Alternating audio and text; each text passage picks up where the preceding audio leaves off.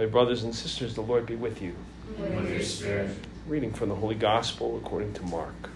Glory to you, Lord.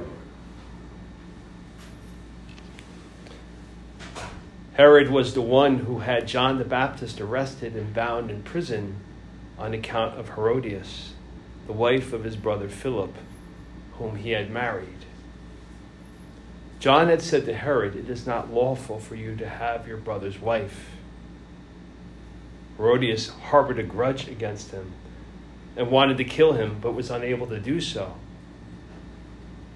Herod feared John, knowing him to be a righteous and holy man, and kept him in custody.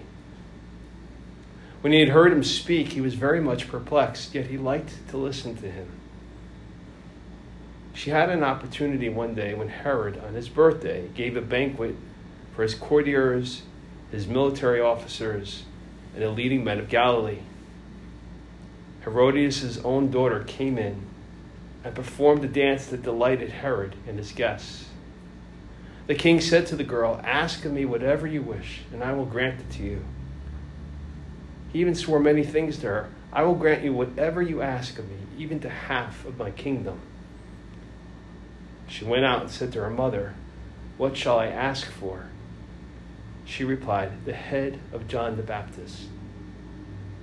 The girl hurried back to the king's presence and made her request, "I want you to give me at once, on a platter, the head of John the Baptist."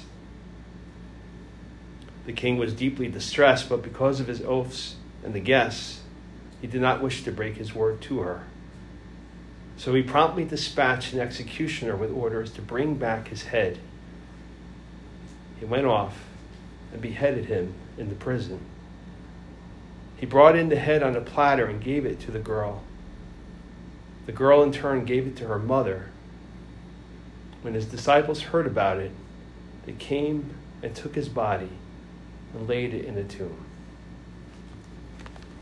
The Gospel of the Lord. Praise to you, Lord Jesus Christ.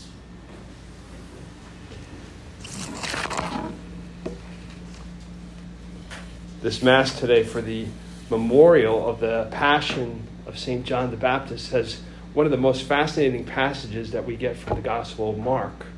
This is the only time that St. Mark, who is likely transcribing for St. Peter, goes off in such detail with a narrative event about anyone other than Jesus to such great lengths. And it's a striking narrative.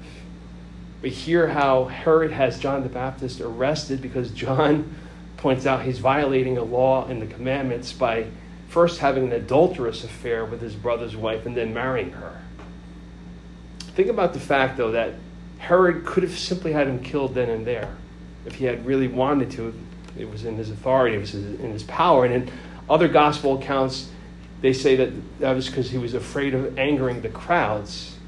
But Mark points out that Herod fears John because he knew John to be a righteous man and he liked listening to him.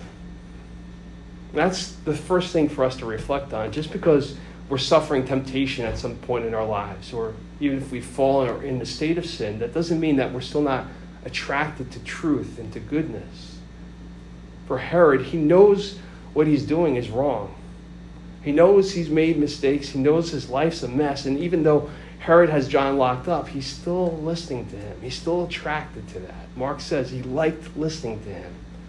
Maybe Herod liked the idea of truly repenting. Maybe Herod heard in that something hopeful for him, a potential not just for him personally, but that could affect the entire region. But look what happens. He's gotten too comfortable with his sinful lifestyle, with his bad choices. He's surrounded himself by people who have closed their minds and their hearts to God's word. And the more that he does that, the more it's going to dull and numb him. He does something that Jews didn't even really do at the time, celebrating his birthday. That was something that the secular world was doing. And then he does so with great debauchery. He allows the daughter of his wife to perform the seductive dance for him and what was mostly a male audience, who were no doubt oogling all over her as they're getting more and more drunk. And in the mess of it all, he does something else that Jews were very, very careful about doing, which was making an oath.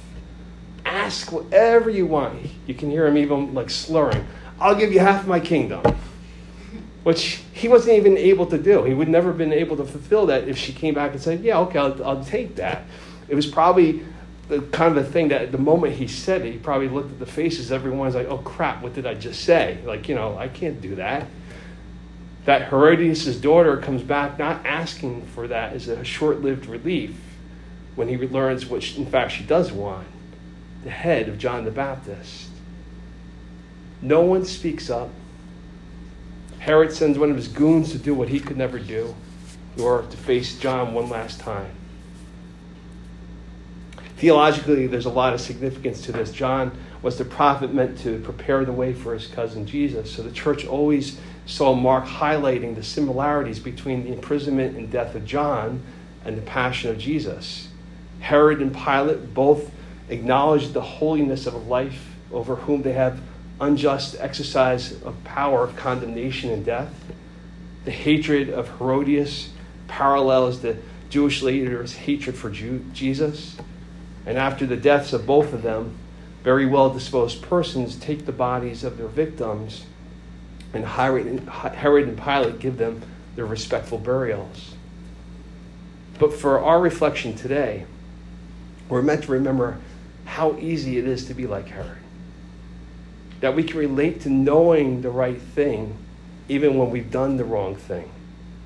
We can feel that tension between wanting to make a change but worrying about what our friends, what our family are going to say. Falling into sin by our unchecked desires, our basest instincts, even our pride and weakness. But we get to decide what will be next. Will we choose faith over fear? Herod is all about fear, while John the Baptist's life is consumed in faith in the power of God's word that's come to save us.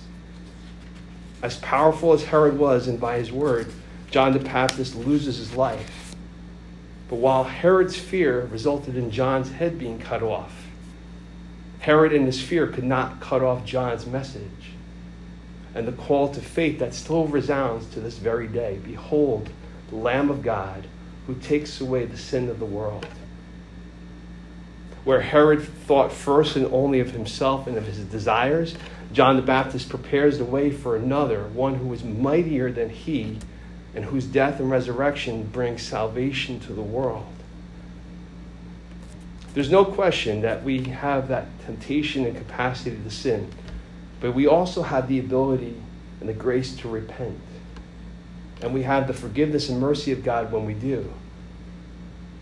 May we, with God's help, testify as John the Baptist did to this good news. May God protect us from all evil through all of our days. And may we have the courage to allow our faith to overcome any of the fears that is causing us to resist that call of John to repent. For God's kingdom is at hand.